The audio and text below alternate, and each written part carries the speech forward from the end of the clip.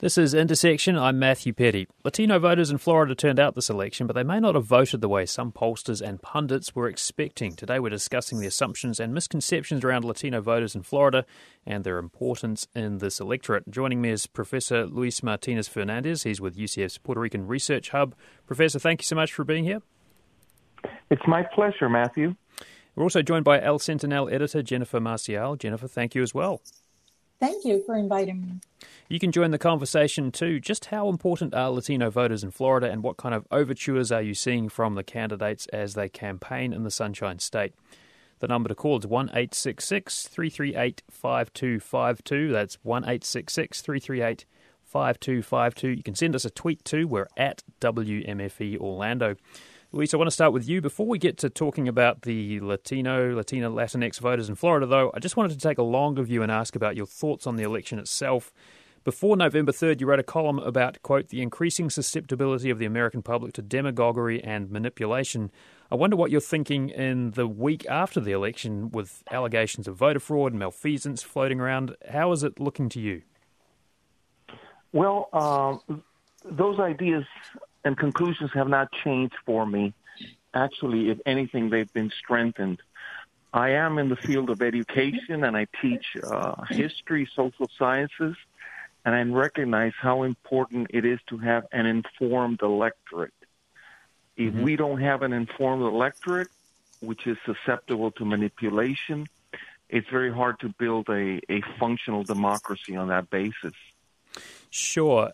Jennifer, what's the last week been like for you? I mean, I wonder if you've been able to take a breather since the focus politically anyway has not been so much on Florida in the aftermath of Election Day. Well, much of a breather? No. It's been super on top of everything. Thank God Florida did not have any issues during this election process, but still we have such a big Hispanic Latino population that there's so many angles to look at and so many things that could potentially happen. Like, for example, we're currently working on a story about DACA and how these recipients of this protection feel like now they're not going to be personally attacked. So even though that during the election, everything kind of like the flow of elections was easy, quote unquote, here in Florida, there's still so many layers to discuss within the Latino community. Was that sort of a surprise to you? Because I know a lot of newsrooms are sort of bracing ourselves for, some shenanigans or recounts or that kind of thing after the vote was tallied up. It wasn't a surprise. I mean, we were prepared for the worst case scenario. Luckily, we did not have to implement any of the to-dos that we had already practiced in our newsroom in terms of what could possibly happen with different scenarios. I mean, we're still in this process of not knowing whether Trump is going to accept defeat. So we're still living literally day to day. Yes, it's not really election day anymore. It's election week, election month, it seems. Luis, back to you. The question of how Latinos voted in this election. And let me just quote something from the Washington Post talking about exit polls and what it revealed about some voting patterns. Quote, in Florida, Trump won a 56% majority of Cuban voters, who account for roughly one-third of Latinos in the state, while Biden won a 68% majority of Puerto Rican voters. As a whole, Latino voters in Florida split 52% for Biden and 47% for Trump.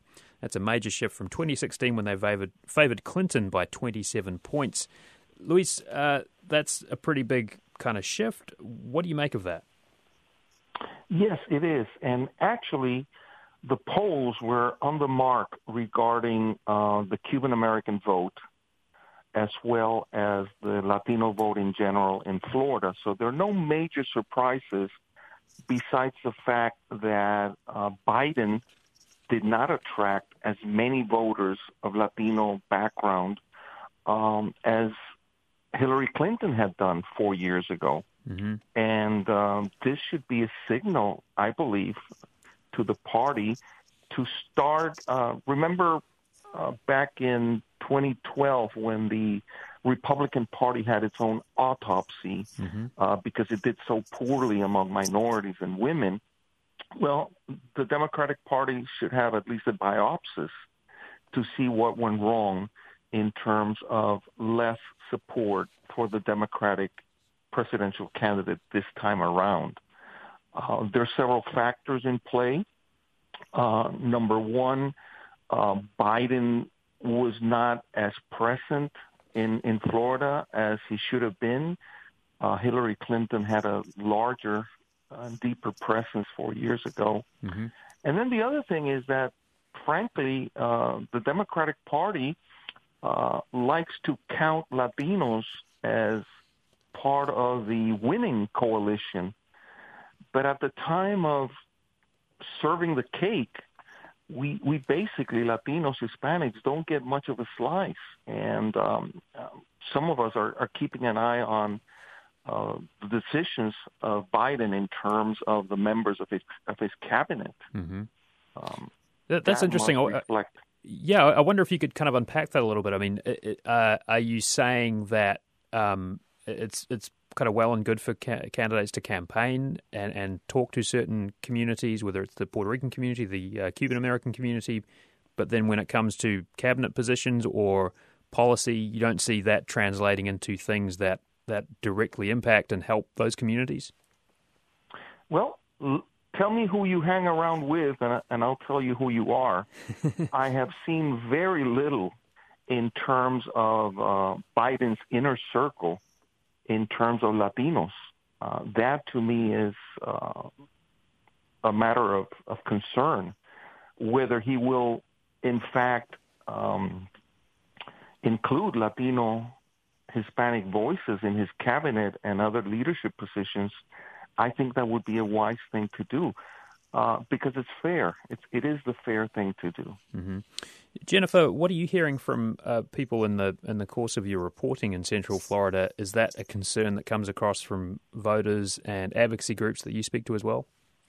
It's very mixed. I mean, I have to start with saying, like, and I think we were talking about this, like, when we were planning for this mm-hmm. For this interview process. Just talking about the Latino vote in general, it's kind of like a misconception altogether. Like, many people are telling us that, I mean, they feel like they're being put in a box, and that when they're talking about, oh, Biden has the Latino vote or Trump had the Latino vote, then many people who are Latino do not feel identified with those descriptions that they're putting out there. Mm-hmm. Like being Latino or Hispanic, and talking specifically to Central Florida, which is the area that I cover, it's so much more complicated than what we see in the headline, just saying like Latinos voted for Biden.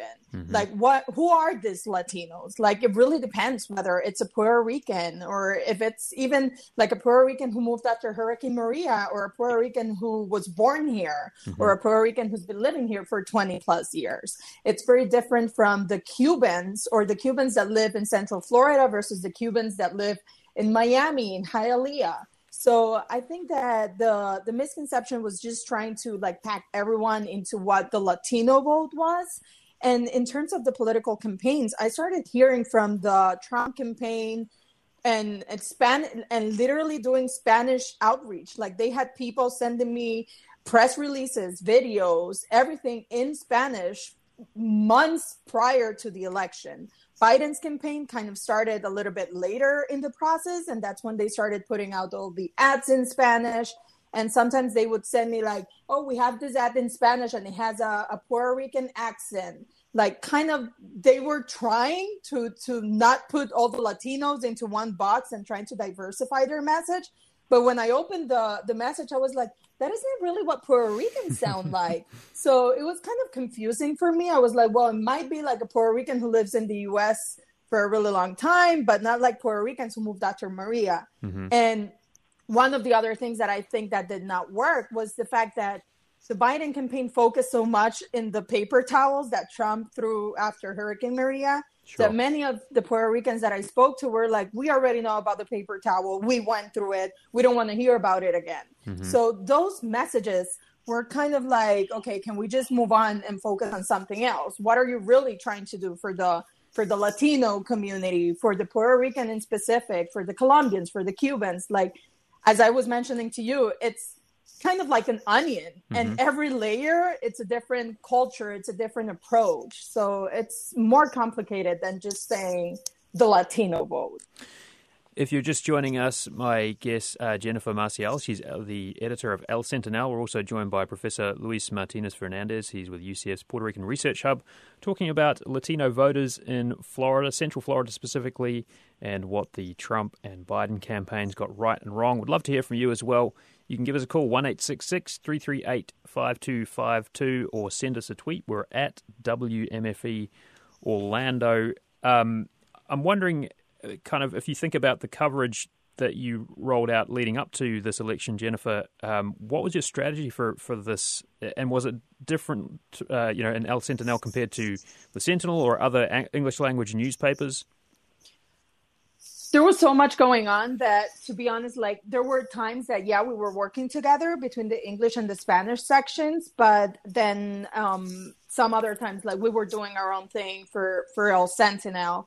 Like obviously for the English version, they just have to cover it as a whole, just because, there's a lot of Hispanics here and they do point that out a lot, and they interview a lot of the Hispanics in the community, but they also have to just like approach like just the regular Anglo community in general. Mm-hmm. So it has to be more broad in that sense, unless it's a story specifically about the Hispanics.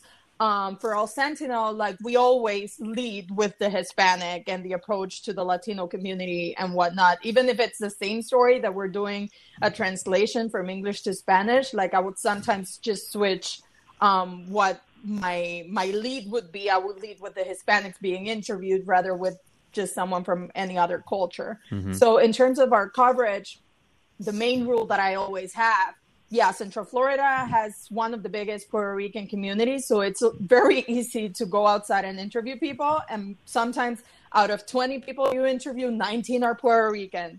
So it's very easy to write a story about that. But my main rule with my entire team, it's like, even though those are the people that you're finding, like make it a habit and go the extra mile and find people of other like nationalities, other cultures.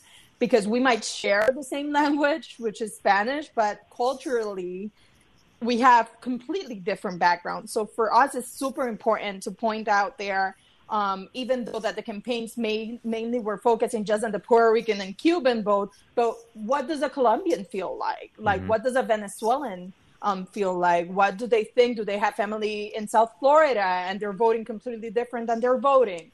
So it was a mix of culture and backgrounds that we try to portray in our coverage.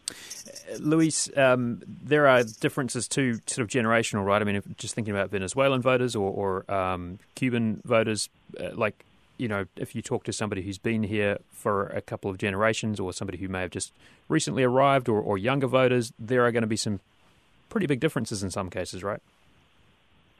Yes, that's true, which is similar to what happens within other ethnic and racial groups. The general tendency is for younger Latinos and Hispanics to be more progressive. On the other hand, college education is a factor.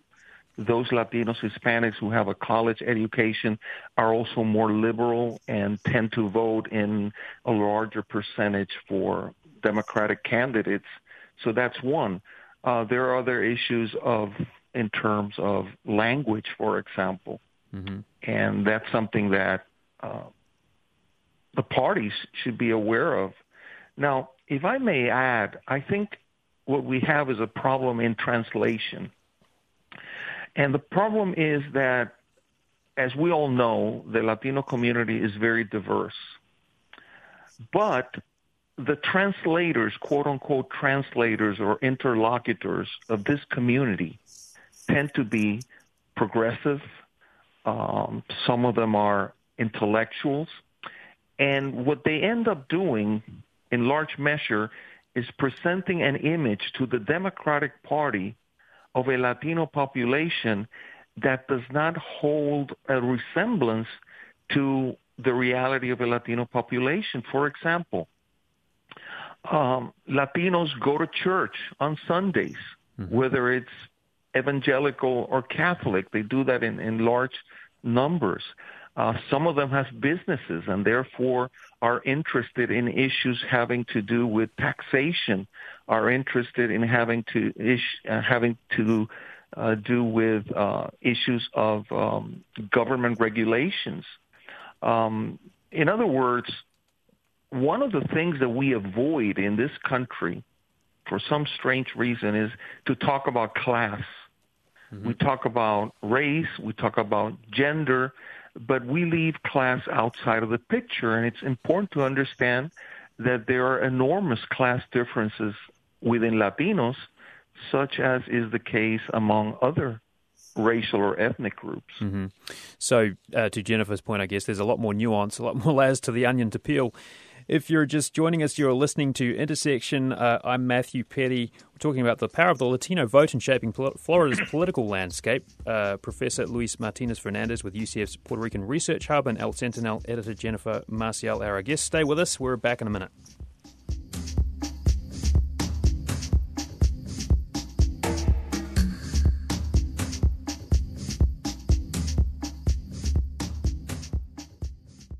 This is Intersection. I'm Matthew Petty. We're talking about the power of the Latino vote in shaping Florida's political landscape. We're with Professor Luis Martinez-Fernandez from UCF's Puerto Rican Research Hub and El Sentinel editor Jennifer Marcial. And I want to bring Congressman Darren Soto into this conversation. He's a Democrat representing Florida's 9th Congressional District. Congressman Soto, first of all, congratulations on your win and thanks for joining us. It's an honor to be here. So just kind of thinking about this, obviously there's a bit of a, not quite an autopsy, but to our guest, Luis Martinez-Fernandez's point, maybe a bit of a biopsy on the Democratic Party at least, and looking specifically at what's going on with the Democratic Party in Florida and its relation to Latino voters. What's your take on that? What needs to happen for candidates to connect better with the Latino voters in Florida? So you have to break it down to regions first. Biden won 70 to 75% of the Puerto Rican vote statewide. That's an enormous accomplishment. He also won major majorities in the Mexican-American community. In Central Florida, he did very well. In South Florida, a very different story. We saw declining support among Cuban Americans and Trump doing better with those populations in Miami-Dade and Broward. We also saw support among the Venezuelan and Nicaraguan communities, and a lot of it had to do with the disinformation campaign. They successfully lied and said that Democrats are socialists when we are in fact capitalists. And many of the tricks that worked in 2016 that most Americans weren't fooled by in 2020 worked effectively in Spanish language down in Miami-Dade, unfortunately.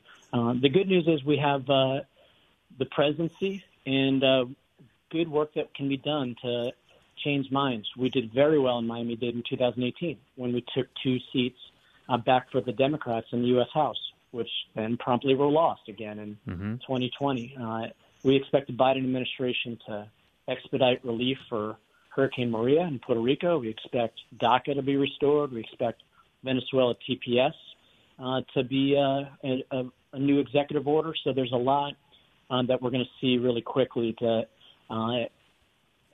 enact a real change to help out Hispanics, not only in the country, but in our native lands. I guess Luis was talking about what he sees as a bit of a lack of diversity in the cabinet selections rolled out so far. I'm wondering, do you want to see more Latinos in President-elect Joe Biden's cabinet? Of course, and we are being proactive as a Congressional Hispanic Caucus.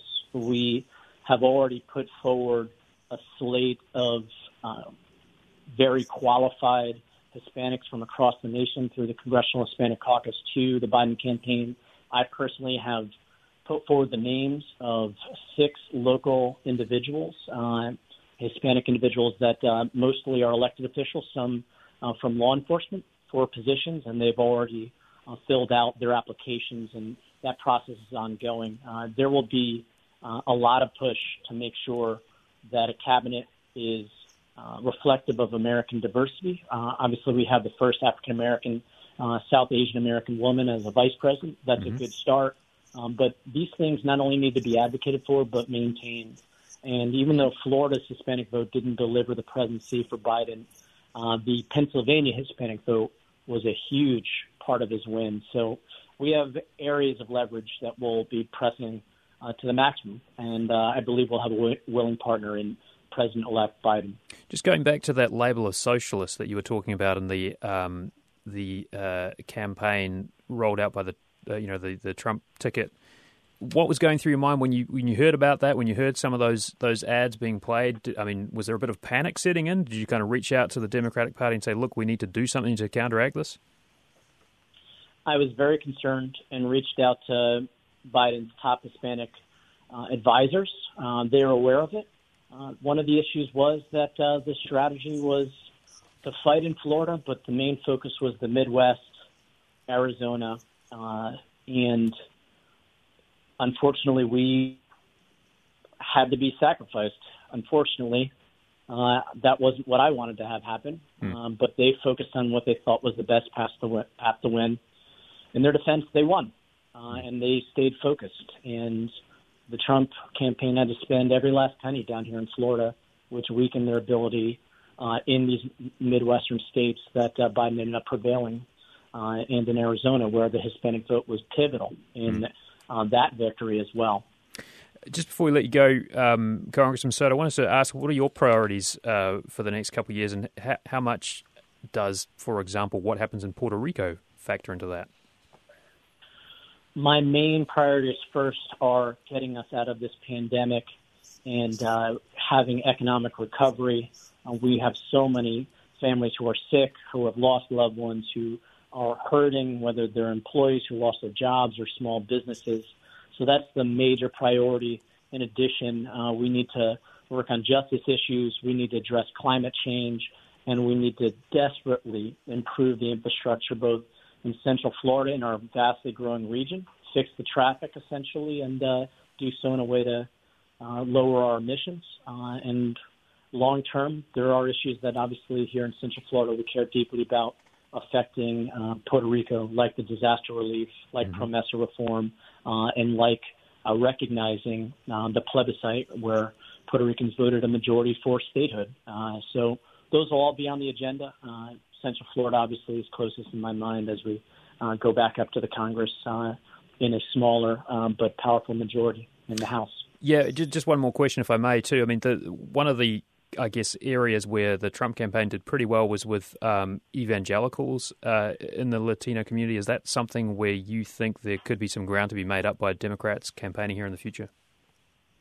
Sure. The irony is that Biden did better with white evangelicals as he did better with the white community in general. And I think part of that is because they saw through a lot of the misinformation attempts that were made in 2016, again now here in 2020. And that's where I think there'll also be a natural maturing of the Hispanic community. This is the first time that they've been blitzed in the same manner in Spanish that we saw in 2016. And people smartened up to this, especially when Biden is not going to have an attack on religion. He's a deeply religious Catholic president and elect, and so it'll soften people's fears, just like with this fake campaign for our next capitalist president of the United States. The facts will bear out over the next 2 years, and we will have plenty of victories to be able to highlight, real victories that will have a lot of these misinformation campaigns fade away if we're doing our job right. Congressman Darren Soto, representing Florida's 9th Congressional District, thank you so much. Thanks, Matthew. Jennifer Marcial, I mean, thinking about one of those differences there and, the evangelical vote, how big a factor is that here in Central Florida, do you think, when you talk about some of those communities, whether Puerto Rican, Cuban American, Colombian, et cetera? Yeah, we did get a lot of reaction from different backgrounds of Latinos here in Central Florida. And one of the things that many of them were saying when they were like pro-Biden, that they would vote for Biden just because they were against the the racism and discrimination that they had felt with the Trump administration. But many of them accepted that because of their religious background, they would feel more inclined to Republicans, but they did not want to vote Republican in that sense. Others were like, we have to vote Republican because they are the ones that are against abortion. They are the ones that align more with our like religious beliefs. Mm-hmm. So that's like a different layer in this onion, right? As far as what is the focus and how do you approach it? Like many people think that just because you're a Democrat, then you're pro-life, that you are pro-abortion. And then I think that there was a message missed in that sense of explaining that the fact that you're pro-choice doesn't mean that you would have an abortion or that you are just asking people to have abortions left and right. So in that sense, yes, many of the Latinos, including many Puerto Ricans, tend to be more into like the Republican mindset in terms of those like religious approach, even though that it's always been said that in general, Puerto Ricans tend to vote more like Democrat. But the professor will be able to talk in more depth about this. Many Puerto Ricans that move here and register, they even register as NPAs. Mm-hmm. So it's kind of like just saying like, oh, Puerto Ricans or Boricuas are going to vote Democrat and just assuming that they will win the Democratic vote here. It's just a misconception altogether. Mm-hmm. Well, Luis, what are your thoughts on that? Is that pretty much on the money?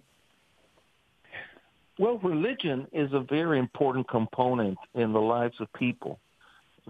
You wouldn't be able to tell that or say that based on what happens in universities because we seldom talk about spirituality and religiosity. But the fact is that for large numbers of people, that is the case. Mm-hmm.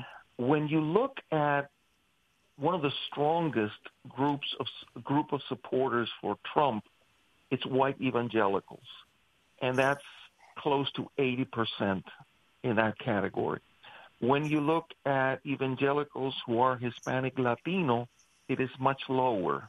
It's around 55%, if I recall correctly. Mm-hmm. And if you look at the African American population that is evangelical, it is even lower. If I recall correctly, maybe 15% or so. So the first thing is that, and again, I go back to the issue that I raised earlier, education. Mm-hmm.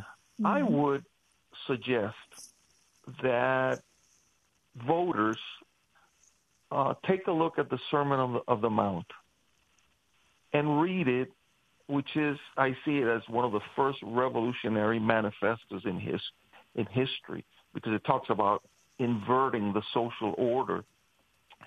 And then ask yourself the question, which of the parties has a platform or policies that are more closely aligned to that important document? I would encourage people to do that.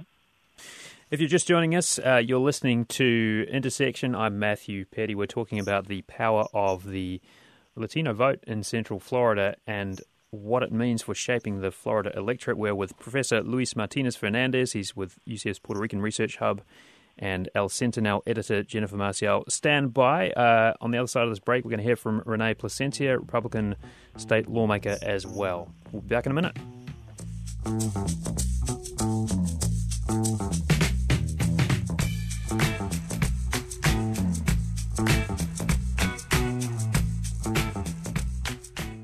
You're listening to Intersection. I'm Matthew Petty. We're talking about the power of the Latino vote and shaping Florida's political landscape with Professor Luis Martinez-Fernandez from UCF and El Centinel editor Jennifer Marcial. Joining us as well, Renee Placencia. He's Republican state representative with Florida's District 50. Renee, thank you so much for joining us, and congratulations on your win in the election. Thank you. Thank you. Can you guys hear me okay? Certainly can. So just quickly, I mean, you list education, healthcare, the economy as top three priorities for the next couple of years. These are things that are important to voters from all backgrounds, right? I'm wondering if there's one thing in particular that you've found in talking to your constituents that resonates with Latinos particularly.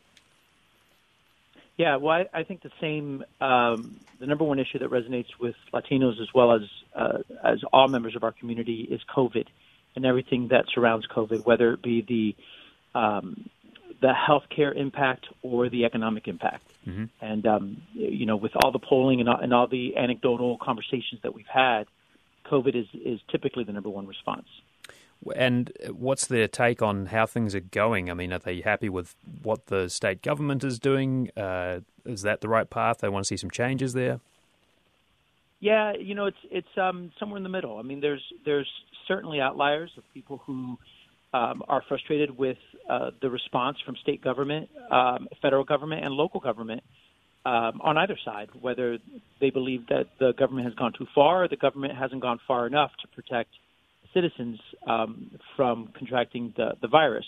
Mm-hmm. But I think most people are just concerned about consistency with their employment, making sure that they're employed and able to get paid, and that there's access to the proper health care in the event that they do come down with the virus. Mm-hmm.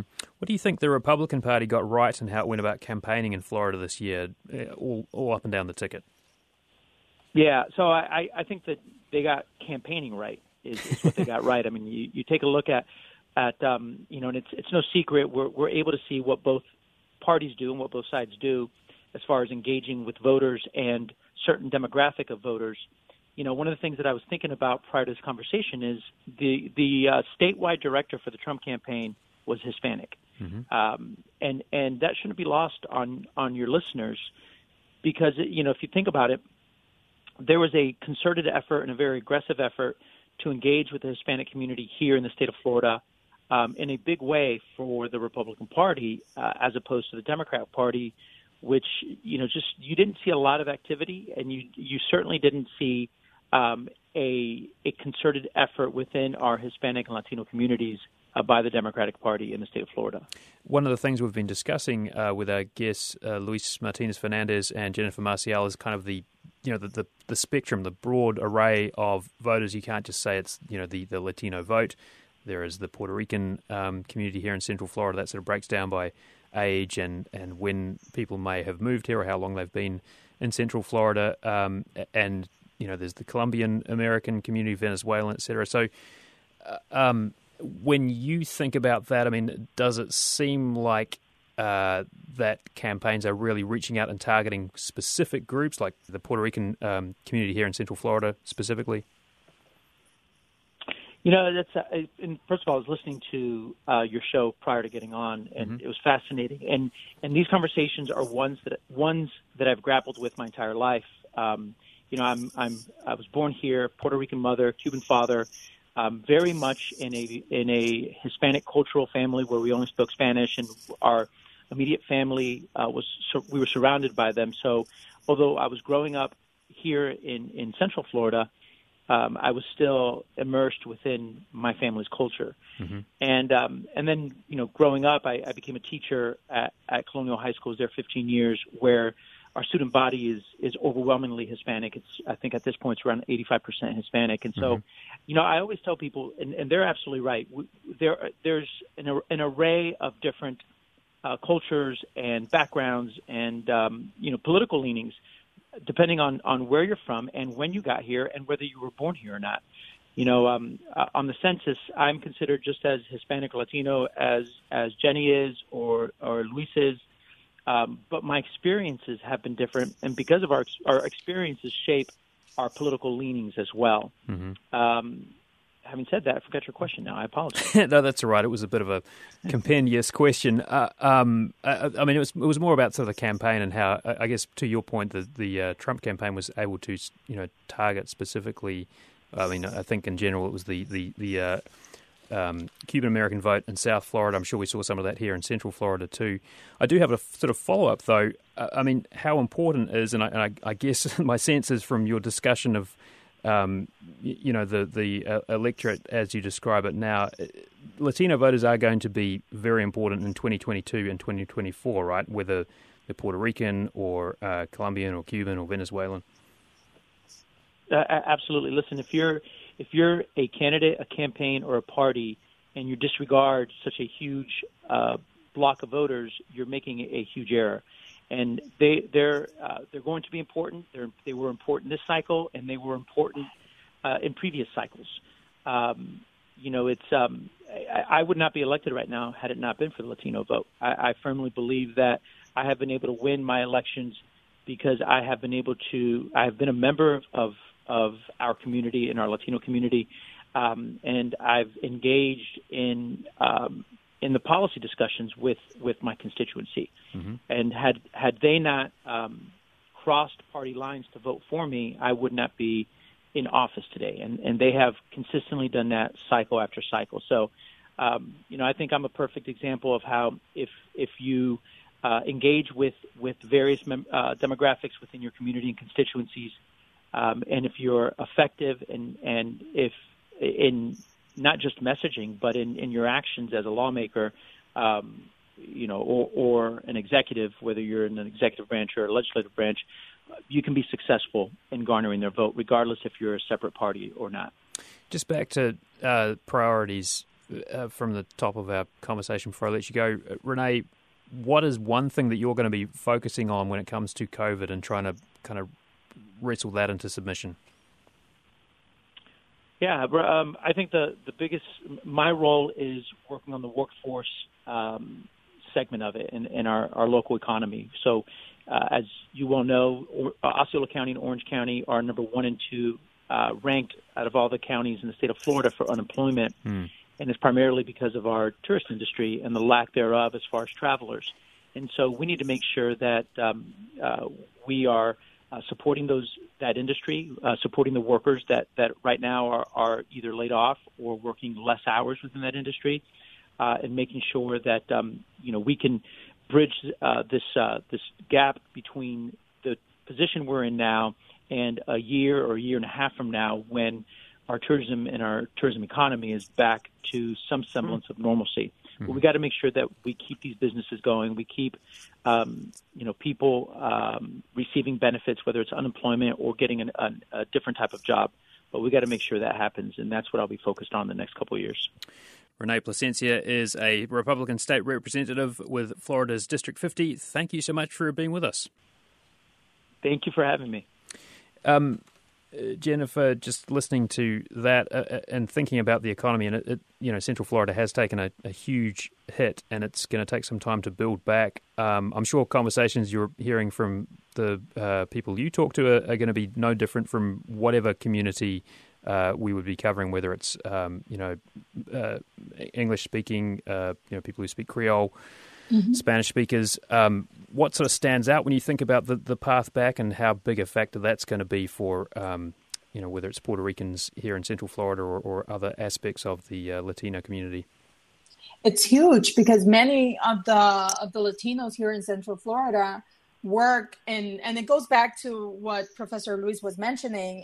It has to do with the economical status of the homes too. Like more educated Hispanics that have like stronger jobs that are not in the tourism industry are doing slightly better than those that are in the poorer end of the spectrum and dependent on the tourism industry here in Florida, either because they worked at hotels doing cleaning, housekeeping, or they actually worked at the parks.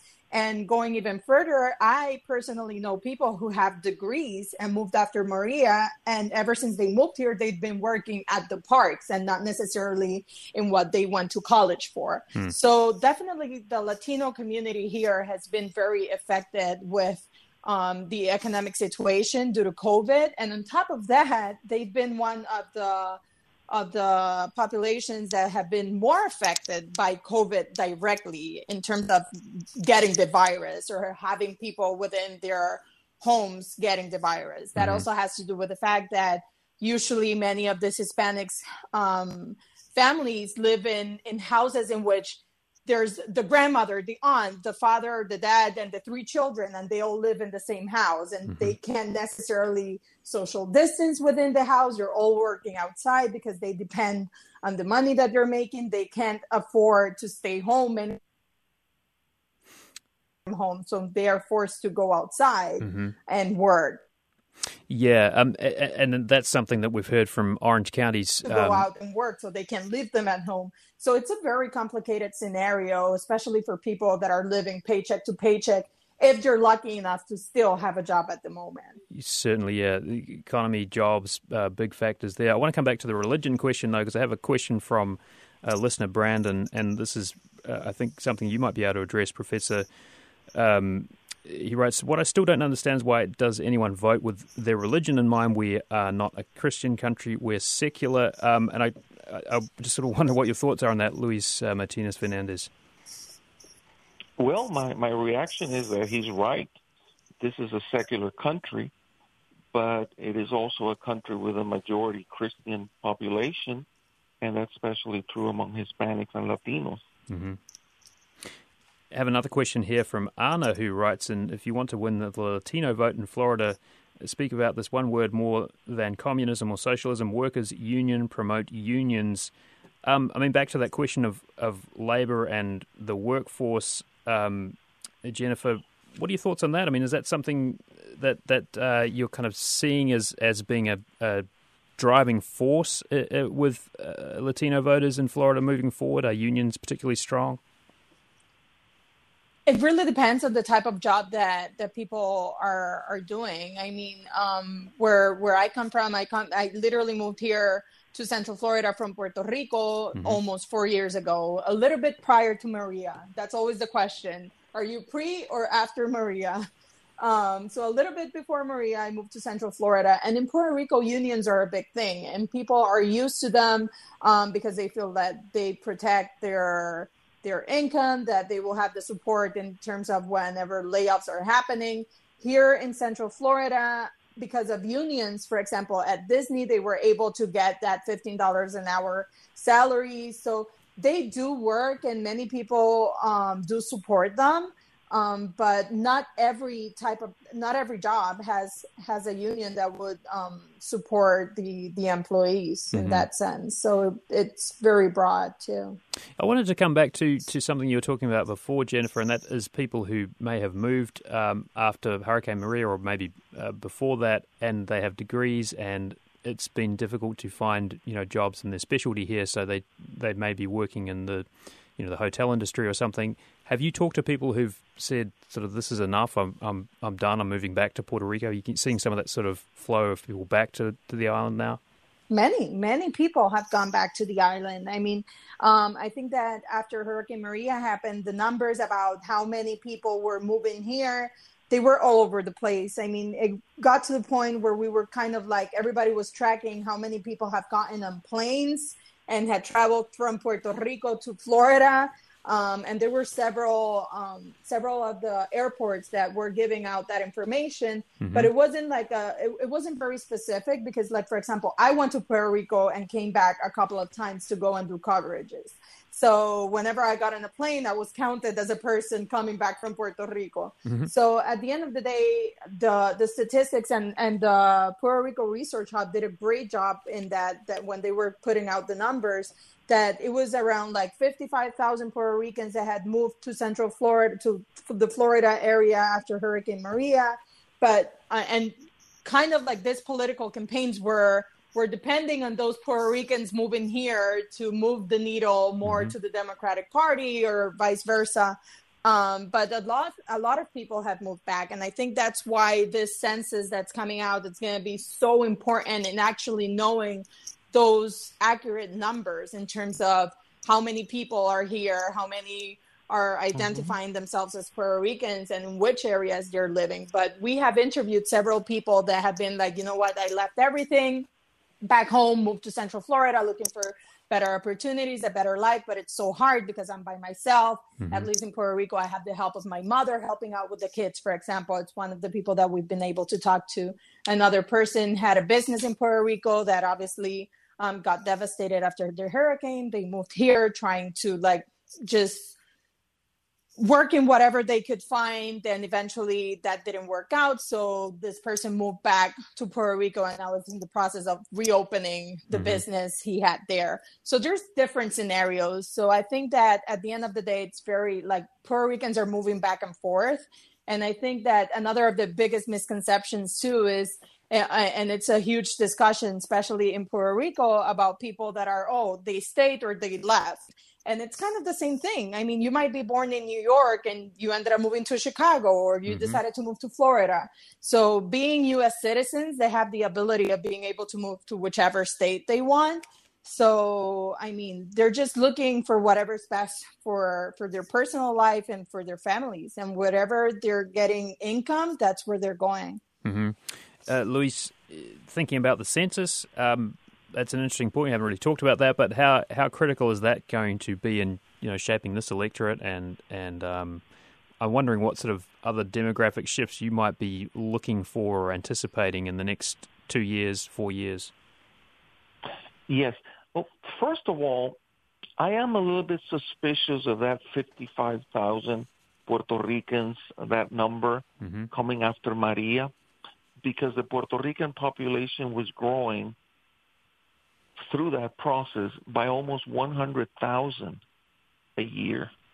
So I don't know what may be wrong there, but I'm a little bit suspicious, and I think it's an undercount. In terms of the census, Latinos in general are the largest growing population in this country. I mean, there may be some very small groups that are growing, but as far as a major group. And I was looking at some census statistics for Washington, D.C., and I wanted to figure out the racial composition of the district. I looked in the census webpage, and I noticed that in a matter of 2 years, the Latino population in Washington, D.C. had doubled. That's very interesting. It's not growing at that rate elsewhere, but we need to keep in mind that we need to be ready for Latinos, Hispanics becoming, and it's going to happen sometime soon, about 25% of the population. Yet we're not ready in the training of teachers, in bilingual education, in hiring administrators who are Hispanic, Latino. It is a very young population compared to other ethnic and racial groups. And that means and that it's going to continue growing faster than other groups as far as people who become eligible to vote. Those numbers are very important, and that's why Latino leaders throughout the country were so emphatic about making sure that all residents participate in the census. Just in the final minutes we have here, what about sort of voter engagement? We had pretty high turnout across the board this year, and of course presidential elections do tend to bring more voters out. But do you see that enthusiasm for getting out and voting persisting among Latino voters in Florida and the communities of Latino voters we have here? Well, the last statistics that I read was that the Latino voter participation was 73%. That is enormous. I don't, and yes, the enthusiasm is there, and again, it's a matter of the parties dealing with the Latino population, being honest with them. That is very important, because you can't go to Miami and call people socialist and then come to Central Florida or Texas and do the same and do the opposite. We do expect a consistency in message so that we're not being played around with.